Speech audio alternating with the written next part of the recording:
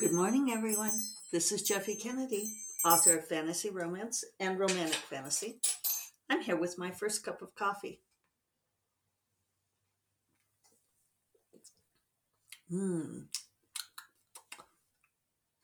tastes a little different this morning. Maybe that's just me. I know I don't have COVID. Now, anytime somebody says that they tastes funny, it's like, oh, have you lost your sense of smell and taste? It's COVID. Today is Tuesday, March 1st, and it is Mardi Gras. Woo! Happy Mardi Gras. Um, Yes, I've been to various kinds of Mardi Gras. Um, my mom lived in New Orleans for a while, and so I've been to. I've actually never been there on Fat Tuesday, on the Tuesday itself. I've been there for lead up. I've also attended Mardi Gras type things in Memphis. Went to a ball when I was in college. That was fun. So I know it's different sorts of festivals in other parts of the world. In Netherlands and Italy, it's Carnival. So if you're on video, you will see I'm wearing my ginormous Mardi Gras earrings that are masks, one on either side. I guess I could have put on beads. I didn't put beads on. Purple, green, and gold are Mardi Gras colors. So yeah, a little bit of Mardi Gras festivizing here. I do have tons of Mardi Gras beads, not nearly as many as I used to. And no, I never showed anyone my tits. So that's a thing. For those of you who don't know, U.S. tradition, when the floats go by, the boys on the floats will yell out, "Show us your tits," and the girls will lift up their shirts, some of them, and show their breasts to get like the really good beads. And a friend of mine pointed out, who was a detective in New Orleans, he was like, don't show those yahoos your breasts when you can go buy that string of beads, like the really good beads, the really good ones. You could go buy it in any store along here for like $10, $12. It's like, isn't it worth more than that? I was like, huh, that's a good point. I was going to say something else, but I won't. So,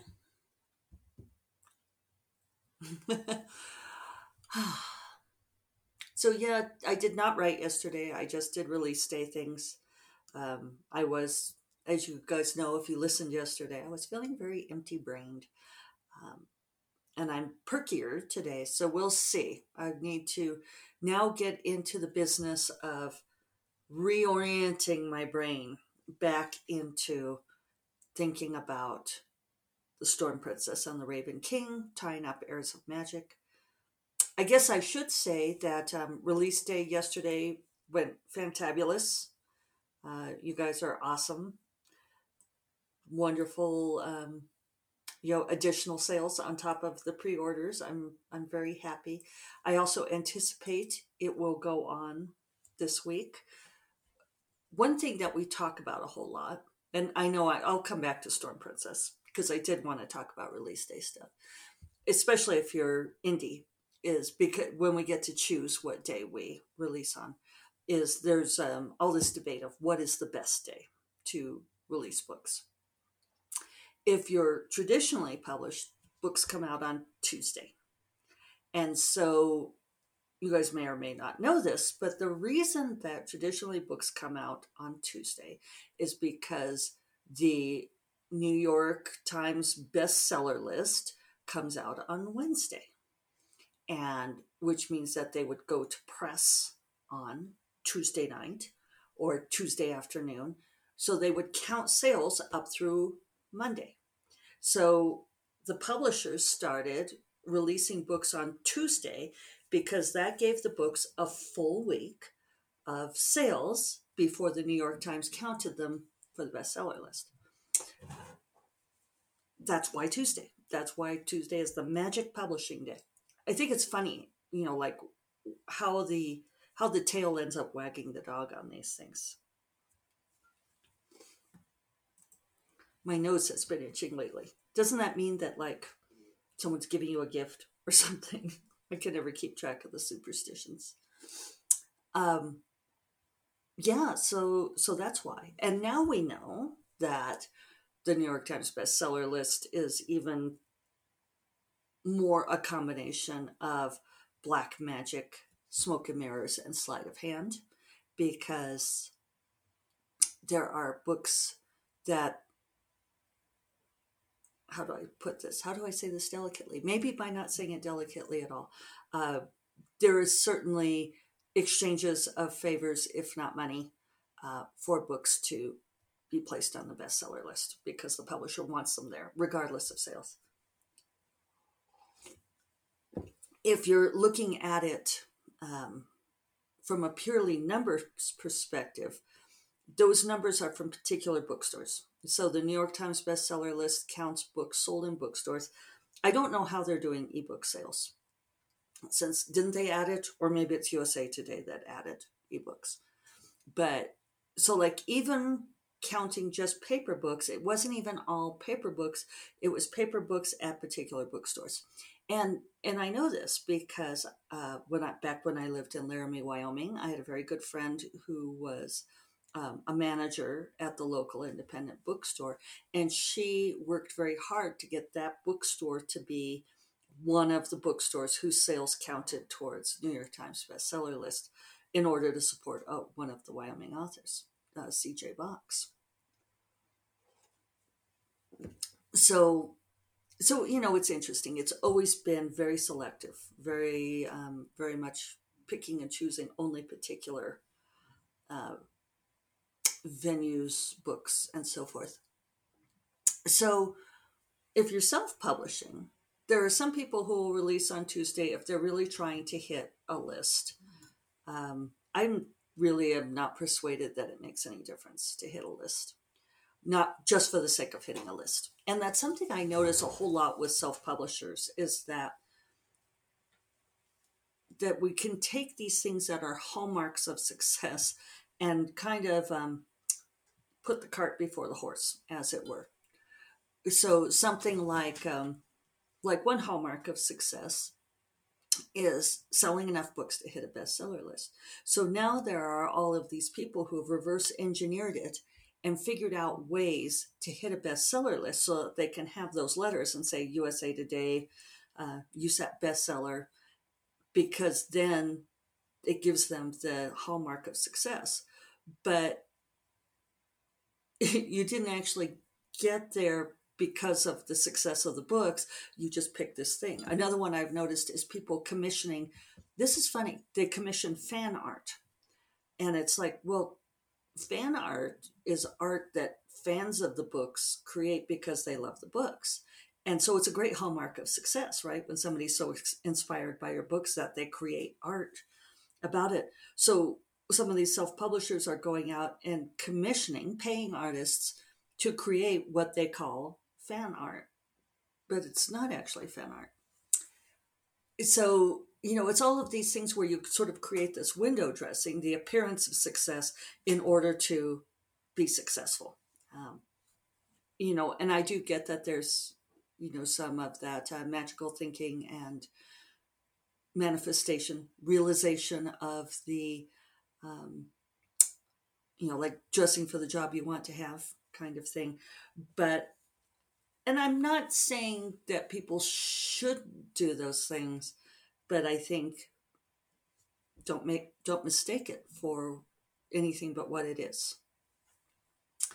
So other than that, if you're self-publishing, then the question becomes, what day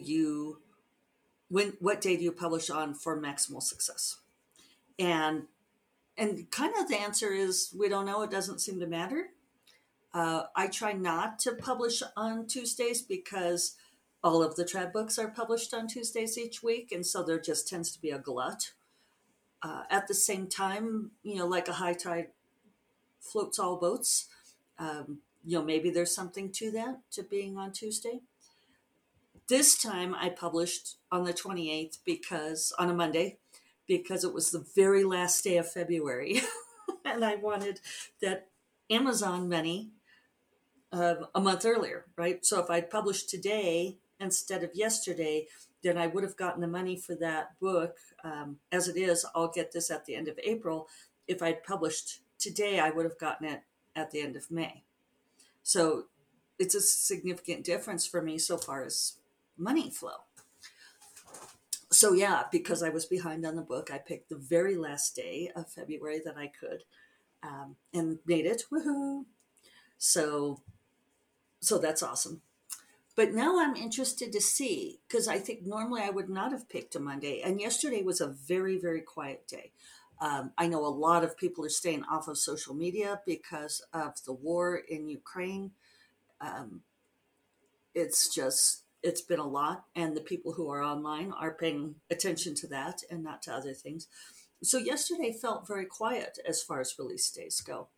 But I've noticed already today that there have been some more people popping up and congratulating me on the release of Gray Magic, and I'm interested to see if, like, some of those usual, like where people do the weekly roundup of releases, if some of those pick it up today, because a lot of people just do those on Tuesdays, and pick up all the books, both trad and self-published, for the week. Um, so maybe that will create a nice tail for this book, which is definitely something we want. We want to keep those sales up for the entire week. Also, and you've heard it here, um, the first book, Dark Wizard, is going to be a Kindle Daily deal on Friday. Amazon offered that to me, so that's pretty awesome.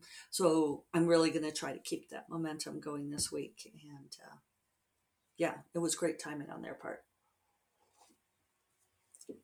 I think they may have been watching the pre-orders on Gray Magic. I mean, that makes sense, doesn't it? So maybe that is the one thing about Amazon. For as much as we bitch about them, is that Amazon is very invested in selling books, and so they help us sell books, and that's kind of an awesome thing. That they are running these algorithms all the time and looking at stuff and looking at how to boost sales. So yeah, so that's all my stuff on release. I'm interested to see how it goes this week. Uh, it is a funny time, and I think we're all very concerned. um, so it goes, right? So, yes, now I need to get my head out of Release of Gray Magic, out of Bonds of Magic. I need to start thinking about Storm Princess and the Raven King, tying up this series. And how do I do that? I don't know. So I did this very interesting online panel yesterday with Pro Writing Aid. They'd asked Sefwa if we would be interested in putting together a panel, and I handed the task off to Lexi Chantal, who listens. Hi, Lexi. Lexi did an amazing job. She ended up with me and Mary Robinette Kowal, and I think it was great. She had asked other people, and for various reasons, people couldn't do it that day. Yesterday was a strange day. I don't know what everyone was so busy doing. So people couldn't do it. So it ended up being just the three of us, and Lexi did a great job of asking questions. I feel like you didn't talk about your own books enough, Lexi, but that's what you get for getting me and Mary Robinette on something, is we will both talk a lot. But the audience was super engaged and asked great questions, and it was really fun. And Mary Robinette, I think, is very smart, and we have very different processes. And so it was just interesting to look at, like how she does things versus how I do things. And, for me, I think so much of it has to do with whether or not whether you take an analytical approach or an intuitive approach. Almost more so, I think that's even more important than looking at things in terms of whether or not you are a pre-plotter or an architect versus a pantser or gardener. Um, I think whether how you approach the process of writing, whether for you it's an analytical thing, which I think it very much is for Mary Robinette, the way she describes things. She's accustomed to working with teams because she comes out of theater, and so she actually has people read along as she stays a couple of chapters ahead, but she has people read along and give her feedback on the story as she writes, and she adjusts accordingly, um, which I said gives me hives. It's hard for me to imagine doing that, having that feedback. I want to to be in the story, and I think it's because I am an intuitive writer, and it's difficult for me sometimes when people try to get me to approach the story analytically because I just can't. I think that's partly why I'm not a pre-plotter, because I just, when people ask me like, well, what is this character's goal? I My brain just doesn't work that way, which is funny because I'm very analytical in other ways. But as far as the creativity, I'm very much an intuitive writer. So I feel like when I'm moving back into the story and finding these characters again, it's kind of it feels like a process of submersion, of concentrating and getting into that. So one of the things I'm thinking about today is that the Nebula finalists calls will start going out. And I have already seen the list of finalists for this year's Nebulas and approved it. And now it goes through a couple of stages of verification, but then I will probably be making some phone calls today. So, which is a fun thing to do. It's definitely a perk of being president, but I also feel like it's going to interfere with me sinking into this story. That's why Mary Robinette talking about working so collaboratively kind of gives me hives, because all I can imagine is like having so many other voices in my head as I'm writing, which she loves apparently. I mean, that feeds her. Um, I don't want none of y'all's voices in my head. Maybe I'm feeling southern today with the Mardi Gras. Missing the South. I haven't been to New Orleans in a while. World Fantasy Convention is in New Orleans in November, and I'm considering going. That would be nice, wouldn't it? When was the last time I was there? Might have been the RT conference in 2014, 2015. Surely I've been there since then. I don't know. All right. Well, this isn't interesting. So yeah. Wish me luck getting back into the story. Uh, Congratulations to those of you who are Nebula finalists. The British Science Fiction Awards also announced. Was it British Science Fiction? Hold on. I was wondering why my counter wasn't going up. So yes, it is the British Science Fiction Association, and they they announced that yesterday. Nebula finalists will start being notified today, and that'll announce after. Um, I just wanted to remind you all that if you are not a nominee, shortlisted, a finalist, if your books didn't make this, uh, that is only one kind of recognition. Yes, it's a hallmark of success. We're coming back to this. How do you know what are the emblems of success? What are the milestones? Yeah, getting nominated for awards, winning an award, those are one kind. They are not the only kind. Um, Having readers read and love your books, that's the most important thing. Not having bestseller letters after your name, not having art of your characters commissioned or I want to say authentically generated.